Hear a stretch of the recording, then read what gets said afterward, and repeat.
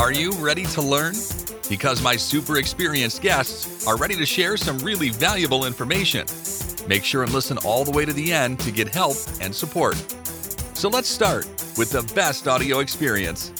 Hello everyone and welcome to our show. Today we discuss about SEO testing, how you can get high results, traffic, sales and anything else that is related with your goals. I'm excited to discuss this topic with Will Klitschko. How are you? I'm very well, thanks. How are you doing today? Yeah, I'm doing great. I'm excited to learn more about SEO because, I found that it's hard to get all knowledge. If you learn every single day, you can find something else, something new, and you can go ahead because SEO is a huge topic, very complex, and and today it's important to adapt to some challenges, to learn more about SEO.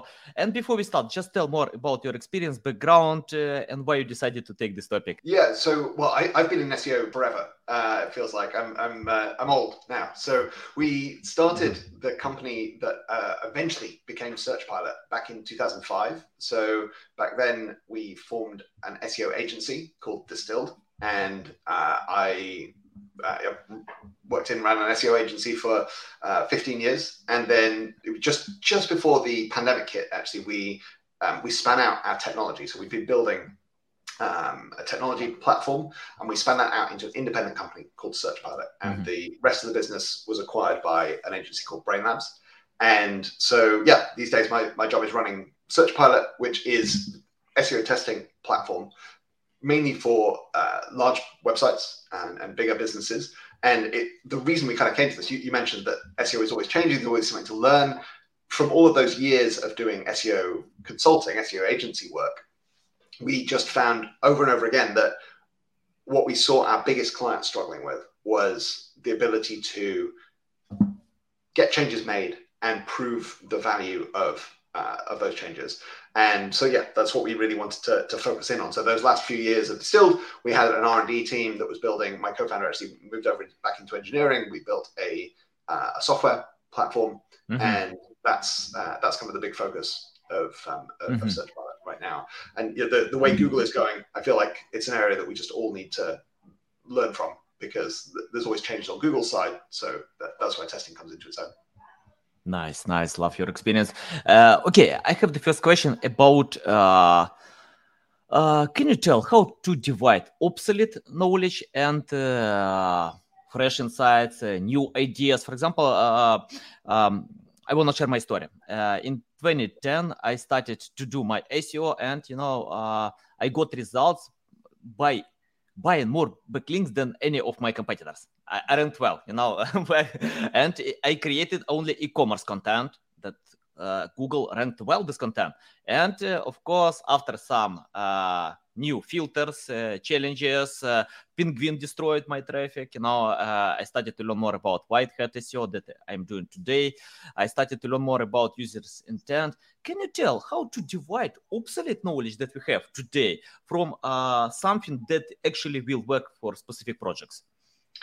Yeah, so I think your story is very common. I think a lot of people got started hacking around, trying to find what worked in the moment. And so we obviously, our whole work is around trying to tease apart the things that work from the things that don't work. Now, when you're doing testing, you're mainly finding the things that work right now. And so there is another layer that I like to think about, which is the sustainability of those tactics. And so you mentioned kind of trying to figure out what's likely to work for the long term versus what might be obsolete knowledge. If you search on Google, I don't know, like link building guides, I can find a lot of black hat techniques, PBN methods. I can't tell that it doesn't work. Of course, if someone knows how to use them, I know some people can get high results with that. I don't recommend. It's not my approach. I think it's possible to earn good results with white hat SEO. It's only about patience. If you are patient enough, to create much better content than existing, and so you can get results. Can you tell how to divide this obsolete knowledge from something, I don't know, modern knowledge or new skills or new ideas. Yeah, just because I often see this struggle when people send me the article that was written like 5 years ago, and I can check out, no way, man, it doesn't work today. It's better to find something else. Can you lead our audience to the right direction with that? Yeah, so in the danger of sounding too much like an official Google rep, I think the distinction for the long run comes down to how valuable is it for your users. So if you're doing stuff to the website that you can just see no path to it ever benefiting a user, really it's just a trick, right? It's a hack. Then that is something that either has stopped working, or maybe there's a short-term benefit from, but you can't necessarily expect to build your business around it. You wouldn't expect it to continue to work for 5 years, say. And I think the only way to tell if those edge cases still work is to try them out. And I would say they're on a spectrum of what's the worst case if this doesn't work? Is it just that you've wasted your time, or is it actually going to harm you in Google's eyes? And I think my metric for that is a kind of Google embarrassment factor. So if you do this and it works, how bad does Google look? And I think if that's like, oh, you've got some slightly low quality content on your website, that's one thing. If it's, oh no, you did this by buying a whole load of links off some underground forum, that's going to be much more embarrassing. And so anything in the area of plausible deniability, knock yourself out, experiment with that. Anything in the area where you're like, this would embarrass Google if this were to work, I would be much more sensitive about trying that on my main, certainly on any kind of main site. You can try on a Sandpit site, but doing it for your main business, I think my focus has always been, you want to look for the things that are in the direction of things that users should want, or are aligned with information retrieval, hypothesis, like some kind of idea of why this would work well for a search engine. And then, just do all your experimentation in those areas. But I don't think there is a hard and fast rule. I don't think there's no guaranteed way of reading an article and knowing whether it's still true, whether it was ever true. I mean, this is one of the big problems of the internet, isn't it? It's full of disinformation and misinformation. Yeah, got it. Valuable. Okay, let's talk about SEO testing. For example, if a website has no traffic, just started, newly registered, how to test SEO methods if you have no traffic? We can't analyze in Google Analytics. We can't, it takes time to get results. For a new website, can you provide some tips how to test SEO methods? Yeah, so I think you're absolutely right. I think for a brand new website, you've got to focus on new page generation, new site section generation, creating new content, because there's no point. All testing can do is optimize what's there. And if what's there is basically nothing, then there's going to be no data, like you say, no analytics available. I would say in those situations, what I'm looking to test is more my approach.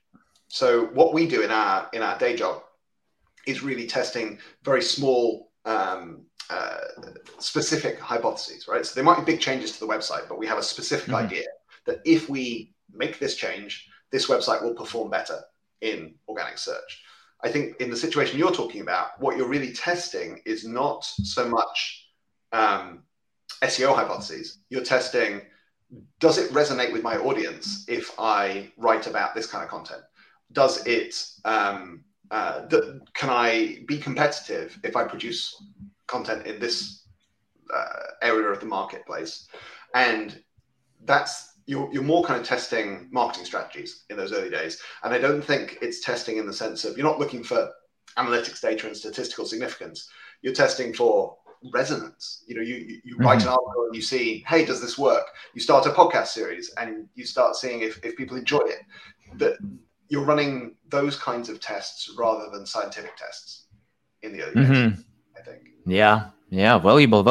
Okay, let's talk about content strategy. Can you tell how to create content strategy? For example, if I often see when webmasters just use SEMrush or Ahrefs or any other recognizable tools, submit their keywords, find a list of keywords, and then create content with these keywords. But I think we have many different metrics like keyword difficulty, I don't know, competition, many other things. It's not only about volume.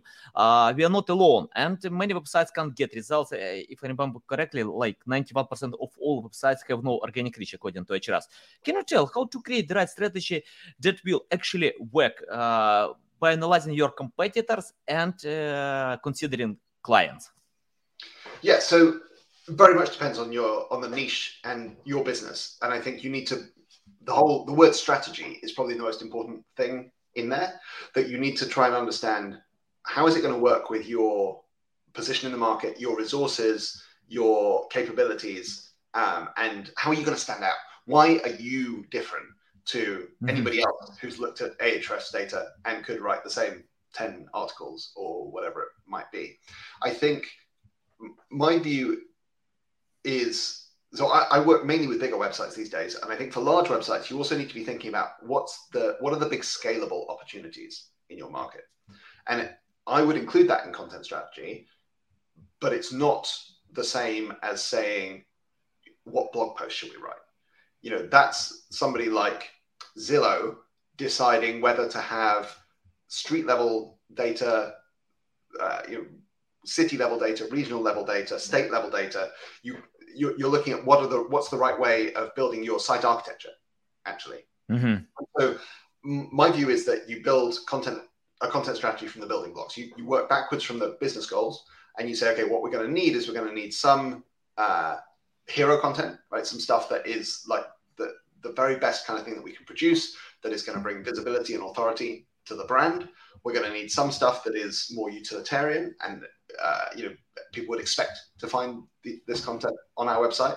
We're going to have some stuff that's more product-led. So again, it depends on the business. But if you have a business that can build scalable site sections, like that's where the real scalable SEO opportunity is. Yeah, got it. Which tools do you use to create this content strategy? Well, so I'm a little bit out of this game in terms of doing this myself in a hands-on way, because, as I said, we moved on from the agency business into SEO testing software. I'm probably not the great best source of tool recommendations. But my view, though, is that whatever tool you're using, it's less about don't expect the tool to give you the answer.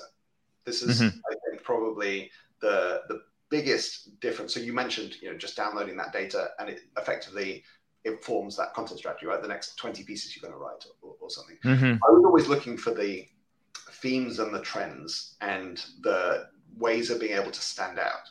So you're looking for the insight, not the data. Anybody in your market can download the same data from any of those tools that you mentioned. But where do you have a unique opinion? Where do you have unique data? Where do you have a unique distribution channel? Those are the areas where you can build insights from that data, and you can build a content strategy that is differentiated, is different to what other people in your market are already doing. And so I don't know, you probably have a lot of smaller businesses in your audience. I think in smaller businesses, I would worry less about the tools at all. You can do most of it Googling around your industry. Like look for what people are writing about. Look for what that tells you about the target market. What it tells you about the competition. And again, find those spaces, because I think every market has them. And the more that the more you can tie it to what makes your business different, the more you're going to be going with the flow, rather than trying to shoehorn in these kind of pieces of content onto your site that don't necessarily love it at all. I love it. I can explain why, because I can see when many businesses just copy their competitors, but many websites that have traffic, sales, they usually highlight their strong sites.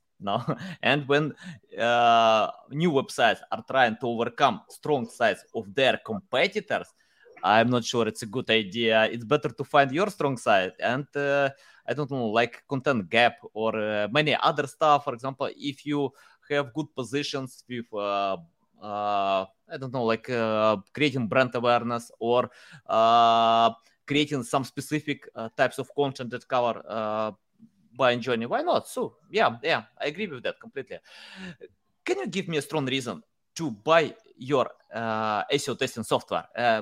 And for this audience, what is the main difference? Because when I check out on Google, we have a bunch of SEO tools, a lot of SEO tools. It's hard to count, but once I remember when I reviewed like over 200 SEO tools to analyze their advantages, disadvantages, to find what actually I need to use, because I create my tools as well. But can you tell about SEO testing? It's not common tool. We have more tools about website audit, traffic, but not about SEO testing. Give me a reason to buy this tool. You've hit the nail on the head in terms of why we wanted to build this tool in this company, because as you say, the market for SEO tools that will diagnose a problem or help you with reporting and analysis, that market is super crowded. There are hundreds, thousands of tools that will do that. We really wanted to do something that would actually help improve those websites and help get things done in a more active way, rather than just telling you what's wrong, or rather than just helping you analyze how you've done historically. So the first thing I should say, though, is not everyone should buy our tool. We are quite focused in on a particular segment of the market, which is we are for the biggest websites. So our customers are very, very big websites, typically big companies. And if you're a smaller software company or an agency or a local business, you absolutely shouldn't be trying to buy SearchPilot. You should learn from our tests. So those people, if they're listening, go to searchpilot.com, look for the newsletter, and get the case studies and the test results by email, because you can learn from those. But the people who should be buying our software are folks at much larger companies. Travel websites, e-commerce websites, jobs, real estate, anything with thousands and thousands of pages. And I think what I would say to them is, this is a unique capability. This is something that historically has only been available for the very biggest tech companies. People like Pinterest started the platform, but now we've made it available much more broadly. And without it, I don't know how I would do SEO for those kind of very big websites, on-site SEO, because what we find with our testing is it's just incredibly hard to predict which changes will actually be beneficial, which ones will be surprisingly negative, which ones you'll put a ton of work into and they will make no difference at all. And our experience is that most, it's early days. Most people don't have the kind of technology that we offer, and they're generally not able to prove the connection between their SEO activity and the results that they get. And I think that's increasingly important. And the marketing leadership is increasingly demanding that kind of accountability from their SEO teams. And so, there's different levels, but the executive argument is this is a way of connecting revenue to SEO activities. So you can manage it all on search. You can assign the budgets and the activities in a way that is proportional with the results, and you can hold it accountable. If you're more like a manager, this is how you can understand what works with Google. That you can actually drill down and say, look, we made this specific change and we got this % uplift in our organic traffic, or we did this thing that we thought was very likely to work based off our keyword research, and actually instead of being positive, this has had a negative impact, so we're going to roll it back very quickly. Yeah, interesting. Can you tell how to let me clarify this question. It's interesting. For example, if we have a website that has like, I don't know, 1 million pages, a lot of pages, and most of these websites have no resources to fix all of them. I remember on Twitter and from a few recognizable studies that webmasters usually fix 40% of all errors that SEO provide. To share with them, because they have no time, resources, other priorities. That's okay, they can't fix everything. But if we are talking about 1 million pages, if your tool found a bunch of errors, how to choose priorities and how to fix all these errors with a small team? Very good question. I think one thing is that I think a lot of big websites with a lot of traffic maybe underinvest, and so they should be building a bigger team. It's part of that answer. And we are, one of the things that I hope that our technology enables is by attributing the results in revenue terms to the activities, we actually help folks make a case to invest more heavily in the SEO team, the SEO software, all of those kind of areas. But to answer your specific question, that is not necessarily something that you could do with SEO testing, because you're talking about much more specific kind of page by page things, whereas we're operating more at the template level. I would do build a triage process. So I would come up with some rules of thumb that say any page with more than this number of links, more than this amount of organic traffic, more than this amount of organic visibility, we're going to do an A+ job. We're going to manually review those. We're going to make our changes and fix every single error on those ones. The next 20% of pages, maybe they're highly visible, but not the top 5%. And for those, we're going to prioritize, and we're going to say, okay, these kinds of errors or these kinds of issues need to be fixed across those pages. And then actually towards the bottom end of the distribution, we might be saying maybe there's 20%, 30% of pages that just shouldn't be indexed at all, right? Maybe we're wasting crawl budget and we've got these low quality pages that aren't actually serving us in the slightest. And maybe we should actually be getting rid of some pages. And I've seen a lot of sites have success with a process of refining the website down so that what remains is just the best quality stuff and the highest visible stuff. Nice. You remind me one client, and I remember when I asked him what's going on with the project, and he replied to me, I was wasting like a week to fix errors or from one SEO tool. And I asked him, okay, clarify, what kind of pages have you fixed? And he replied to me, I wrote alt text to pictures for page about us, about company, and many other pages.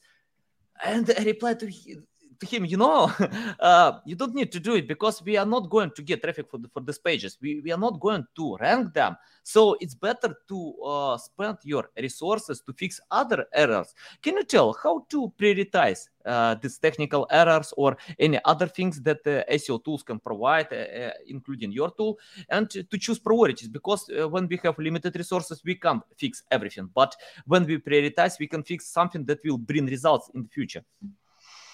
Very good question. I think I would come back to my, so we publish our test results, or we publish a lot of our test results on the Search Pilot website under the case studies section. And as I said, the email newsletter is where we announce those to folks as well. And I would say subscribe to that. And actually, I do a lot of, I need to put a search bar on our own website, but I do a lot of, searching for a keyword, site searchpilot.com on Google to try and find, so you mentioned alt text, for example. I will do alt text site searchpilot.com to see if we've written a case study about it. And it turns out we have one that says, look, we've tested this and we've never been able to measure an uplift in organic traffic as a result of it. And I would say, okay, well, in which case, let's deprioritize that and let's move on to the next item in the checklist. Whereas something like broken schema, okay, if the schema is broken, we have a whole load of tests that show that can be highly impactful. And so I would move that up the testing queue. Can you tell which methods do you use to tell more about features on your tool, how to handle the process? Because, for example, someone can buy SEMrush, Ahrefs, Moz, and they usually use 5% of all features. When we have a lot of data, and in most cases they are ignored. Can you tell how to learn more about SEO tools and including your tool? How you help your customers to learn more how to use all features and get more results? So our tool is very focused. So some of those tool sets you mentioned do 20 different things, and it can be quite hard to keep track of all of those different features. For us, we just do the one thing. And so we don't have that kind of long tail of features that people don't know about in quite the same way. But we still focus very heavily on what we call customer success, which is exactly that, helping our customers make the most of the tool and the platform. As I mentioned, we work with bigger customers typically. And so a lot of them have paid support built in. So our team helps them build a testing program and figure out what tests to run and actually build those tests and analyze the data and do all of that. So our answer is we have a team of people who help with that. I think when you're talking about the tool sets, so people like Moz or Ahrefs or SEMrush, there is so much going on in those tool sets these days. I think probably the answer is to specialize and say, I'm going to pick one and I'm going to spend time with the documentation. I'm going to spend time with the tool. I'm going to really learn how this tool works. And when there's something I want to be able to do, my first port of call is going to be to say, can I do it in my tool? The one I understand, the one I know well. And only if I get stuck do I fall to one of those other providers. And I think you can do well with any of them, to be honest, these days. Like the data is so much more available than it was when I was getting started in SEO, for sure. When back in the day, Moz was really the only option. But now there's a ton with great data. So if there's a specific feature you need, then look to that tool set. But otherwise, I would say, become an expert in one of them. Yeah, got it. I can't avoid one question. Sorry for that. I can see some books on your background. Can you tell what kind of books do you like to read and how they can help you to go ahead? Absolutely. So these books behind me are more likely to be my wife's books, because I read mainly on the Kindle. So I'm in our kind of living space here, and so my daughter's keyboard, my son's PlayStation, my wife's books. But I do read a lot, and I read a mixture of.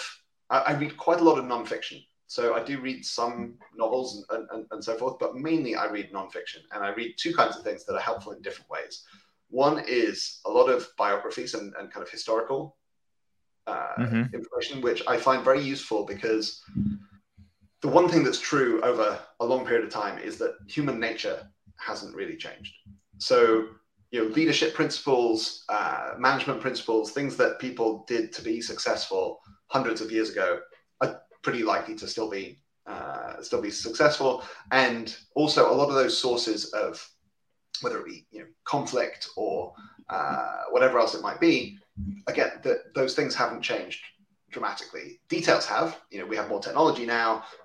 Maybe the society is richer. All those other things. But I learn a lot from those. So I've just finished reading a book about the chairman of the Fed in the US, and that was Alan Greenspan, and that was fascinating because it covers his lifetime, but also his influences and those kinds of things.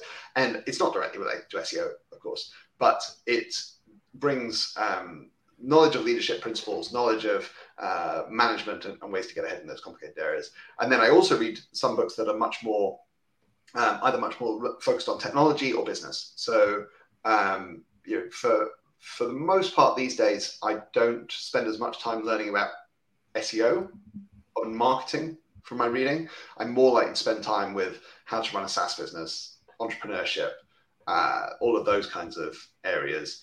And I listen to some of those on audiobook as well, and try and just take in that information from a nice broad range of areas. Yeah, love it. Yeah, I think I love reading books as well. I usually do it before sleep, to spend like 30 minutes, an hour. It depends, of my time. But yeah, I think and I agree. It's better to read various books. It's not only about SEO or digital marketing. Many great books about business and sales, other stuff, self-improvement. It's more about learning human psychology, because Google pays more attention to satisfy user intent. And if you know how to understand human psychology, you can create awesome content, provide nice campaigns, to get results. So yeah, I love your experience. Okay, I have the question about promotion. Can you tell which methods do you use to promote your SEO testing software and why? Just explain about that. Yeah, so we start with content. Unsurprisingly, this is our background. We understand organic channels probably best. And so we have a range of content from the case studies and test results that I already mentioned, email newsletter, as well as our blog. And so we're putting out all of those kind of pieces of content, and then occasionally more like gated content. So, a download behind a web form and those kinds of areas. Most of our effort goes into organic promotion. So on social media, a lot of the team are active. One of the things of the benefits of having been around in the industry for a long time is having individual and company followings on social media, particularly, Twitter is my favorite, but also LinkedIn has been increasingly effective for us. Mm-hmm. And then we do some paid promotion as well, mainly on LinkedIn, a little bit of Google Ads. But because what we do is something that not a lot of people are searching for yet, so there's not a huge search market for SEO testing software. We find that social media is more effective. So it tends to be LinkedIn, stream ads, and organic social and email. Yeah. Can you tell more about LinkedIn paid ads? Because I know LinkedIn is expensive, but yeah, we can get much better customers. I don't know. It's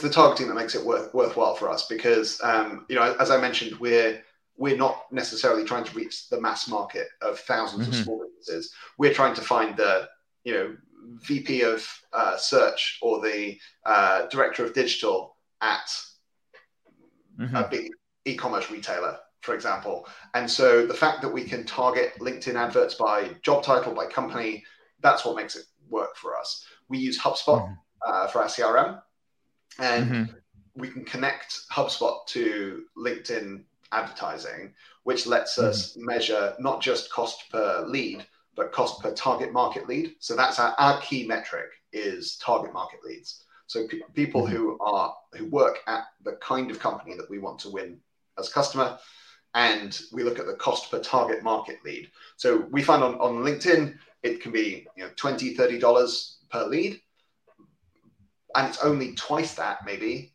for a target market lead, $60 or $70 for a target market lead. Whereas other channels we find maybe are cheaper for a lead. You get a lead for $10, but they are only 1 in 20 is a target market company. So actually, they're much more expensive when you look at the ability to bring in target market leads. So that's how we think about that. I love it because I often see when webmasters are looking for getting cheap clicks, but if you can't sell your product, right? If you sell advertising or you sell lead gen in certain consumer areas or whatever else, then yes, you need much cheaper than LinkedIn can ever offer. But I think in B2B and B2B SaaS, especially where the lifetime value of a customer to us is very high, and especially when we're looking for leads at big companies, then it works really well for us.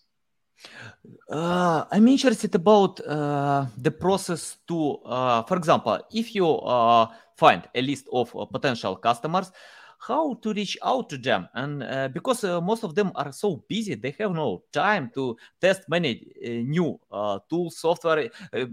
For example, I usually get a lot of spam every single day. Some of them are personalized. I can spend some time to analyze about this tool, but because of many things that I need to do, I usually skip it. It's the process. Can you tell how to convince potential customers to learn more about your tool and to get on board? So I think, my experience is the same as yours. I delete the same spam you do, and our target market is probably even busier than I am. So my view is that kind of cold outreach is very, very hard to make that work. And to be honest, we don't even try. We do all of our outreach to people who know us. So step one is being known by a wide range of people. And that some of that is content, some of that is getting them signed up to the email lists, Some of it is conferences. So increasingly we're speaking, we're back in person at conferences finally. I'm traveling to Philadelphia next week for Search Love Philly, which will be great. A chance to be in person again. I'm going to be in Seattle for MozCon in July. And so a lot of our audience goes to those kinds of things. We were at Brighton SEO a couple of months ago. And so, step one is become well known and get the people to know who we are. Next step is to get some kind of permission from them. So have them engage with our content in some form or another. And then it's only then really that we start reaching out to them and start trying to build it into a sales pipeline rather than a marketing pipeline. Yeah, love it. Okay, I have the question about can you lead my audience how to learn SEO today from your experience? For example, if you start from scratch without any experience, knowledge, what will you do today to start learning more about SEO? I'm a big fan of, two things. From absolute scratch, I would start by just writing on the internet. That would be my start. Start blogging, start writing on your own website. And that teaches you so much. It teaches you about getting a domain name set up. And, you start to see a little trickle of traffic coming in. You can set up your analytics and you can start to see what's going on. I actually am a big fan of the Moz beginner guides on Moz.com. I think that's aimed at a very good level for the complete beginner, the entry level kind of stuff. And I would, as I say, start by writing, start by setting up analytics, and then gradually move on to tweaking things, making changes and seeing what happens in the search results. And I think that feeling of power, a lot of people get kind of hooked on that feeling of being able to make a change and see it show up in the search results. And then my path was that, leading to building websites, leading to partnering with a small local business and just making some changes to their website and helping them get more business. And that just became addictive, basically, just working with the local hairdresser or the local physiotherapist or whatever it might be to help them improve their website. I think if somebody's starting from scratch, there's still a ton of opportunity to do that kind of thing. Yeah, nice. And I have the question about the future of SEO. Can you forecast what kind of future will be, because we have many new things that we are coming, like, I don't know, metaverse, web 3.0, many other stuff. Can you tell SEO has a shiny future, or many other things can destroy SEO and it will be die that we can read? I often get this question, SEO is dead or not, what I'm thinking about that. Can you reply to this question? So my perspective is SEO is very healthy, and I'm very optimistic about the future of organic search as a channel. I think for all of the noise around everything else, social media and, as you say, metaverse, Web3, most websites get the majority of their visitors from organic search. And actually, if you narrow it down to new visitors, they get almost all their new visitors from organic search, most of them. And so I don't see that trend changing. I think actually there's a few things happening that might accelerate it and make it even more powerful. I think there's lots of tactical things that change. So whether it's video, whether it's voice search, whether it's apps on your mobile device, whether it's things we haven't even thought of yet in artificial reality, those are little tactics that tweak and change as you go along. But the philosophical perspective changes much more slowly. So what do people want?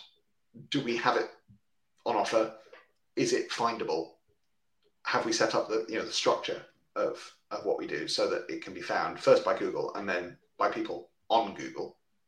I'm actually talking at MozCon about the future of SEO and looking at the next 3 to 5 years, kind of shortish time horizon, because nobody can predict 10 years out, I don't think. But on the short time horizon, I think that the trend is going to be towards less of the just making changes to your website, untested, on-page tweaks. That's something that needs to kind of go away, at least in highly professional, large website environments. And what we move towards instead is a combination of SEO testing, which is what we do, and production of new content, design of new site sections, big campaigns, those kinds of things. And that sounds pretty self-serving. I think the future of SEO is what I do, but it's kind of the other way around. This is what I'm working on because I think it's the future of SEO. Mm-hmm. Yeah, awesome. Okay, Will, it's a big pleasure to get on my show to learn from you. You shared a lot of valuable insights. Tell our audience how they can reach out to you, learn more about you, follow you. So the simplest way is on Twitter. So I'm at Will Critchlow. So I can't do this. There it is. Why can't I can't point at the thing. It's hard to see. There it is. There. At Will Critchlow, all one word, on Twitter. That's the easiest way. My company is Search Pilot, which is at Search Pilot on Twitter or searchpilot.com. And I look forward to chatting with your audience and learning some more. But it's been great talking to you today. Okay, guys, you can find all these links if you are listening on Apple, Google, Spotify. Find these links in the description below. Thanks again for your time. A big pleasure. Love all your insights. Welcome back anytime. And guys, listen and watch us on YouTube. See you.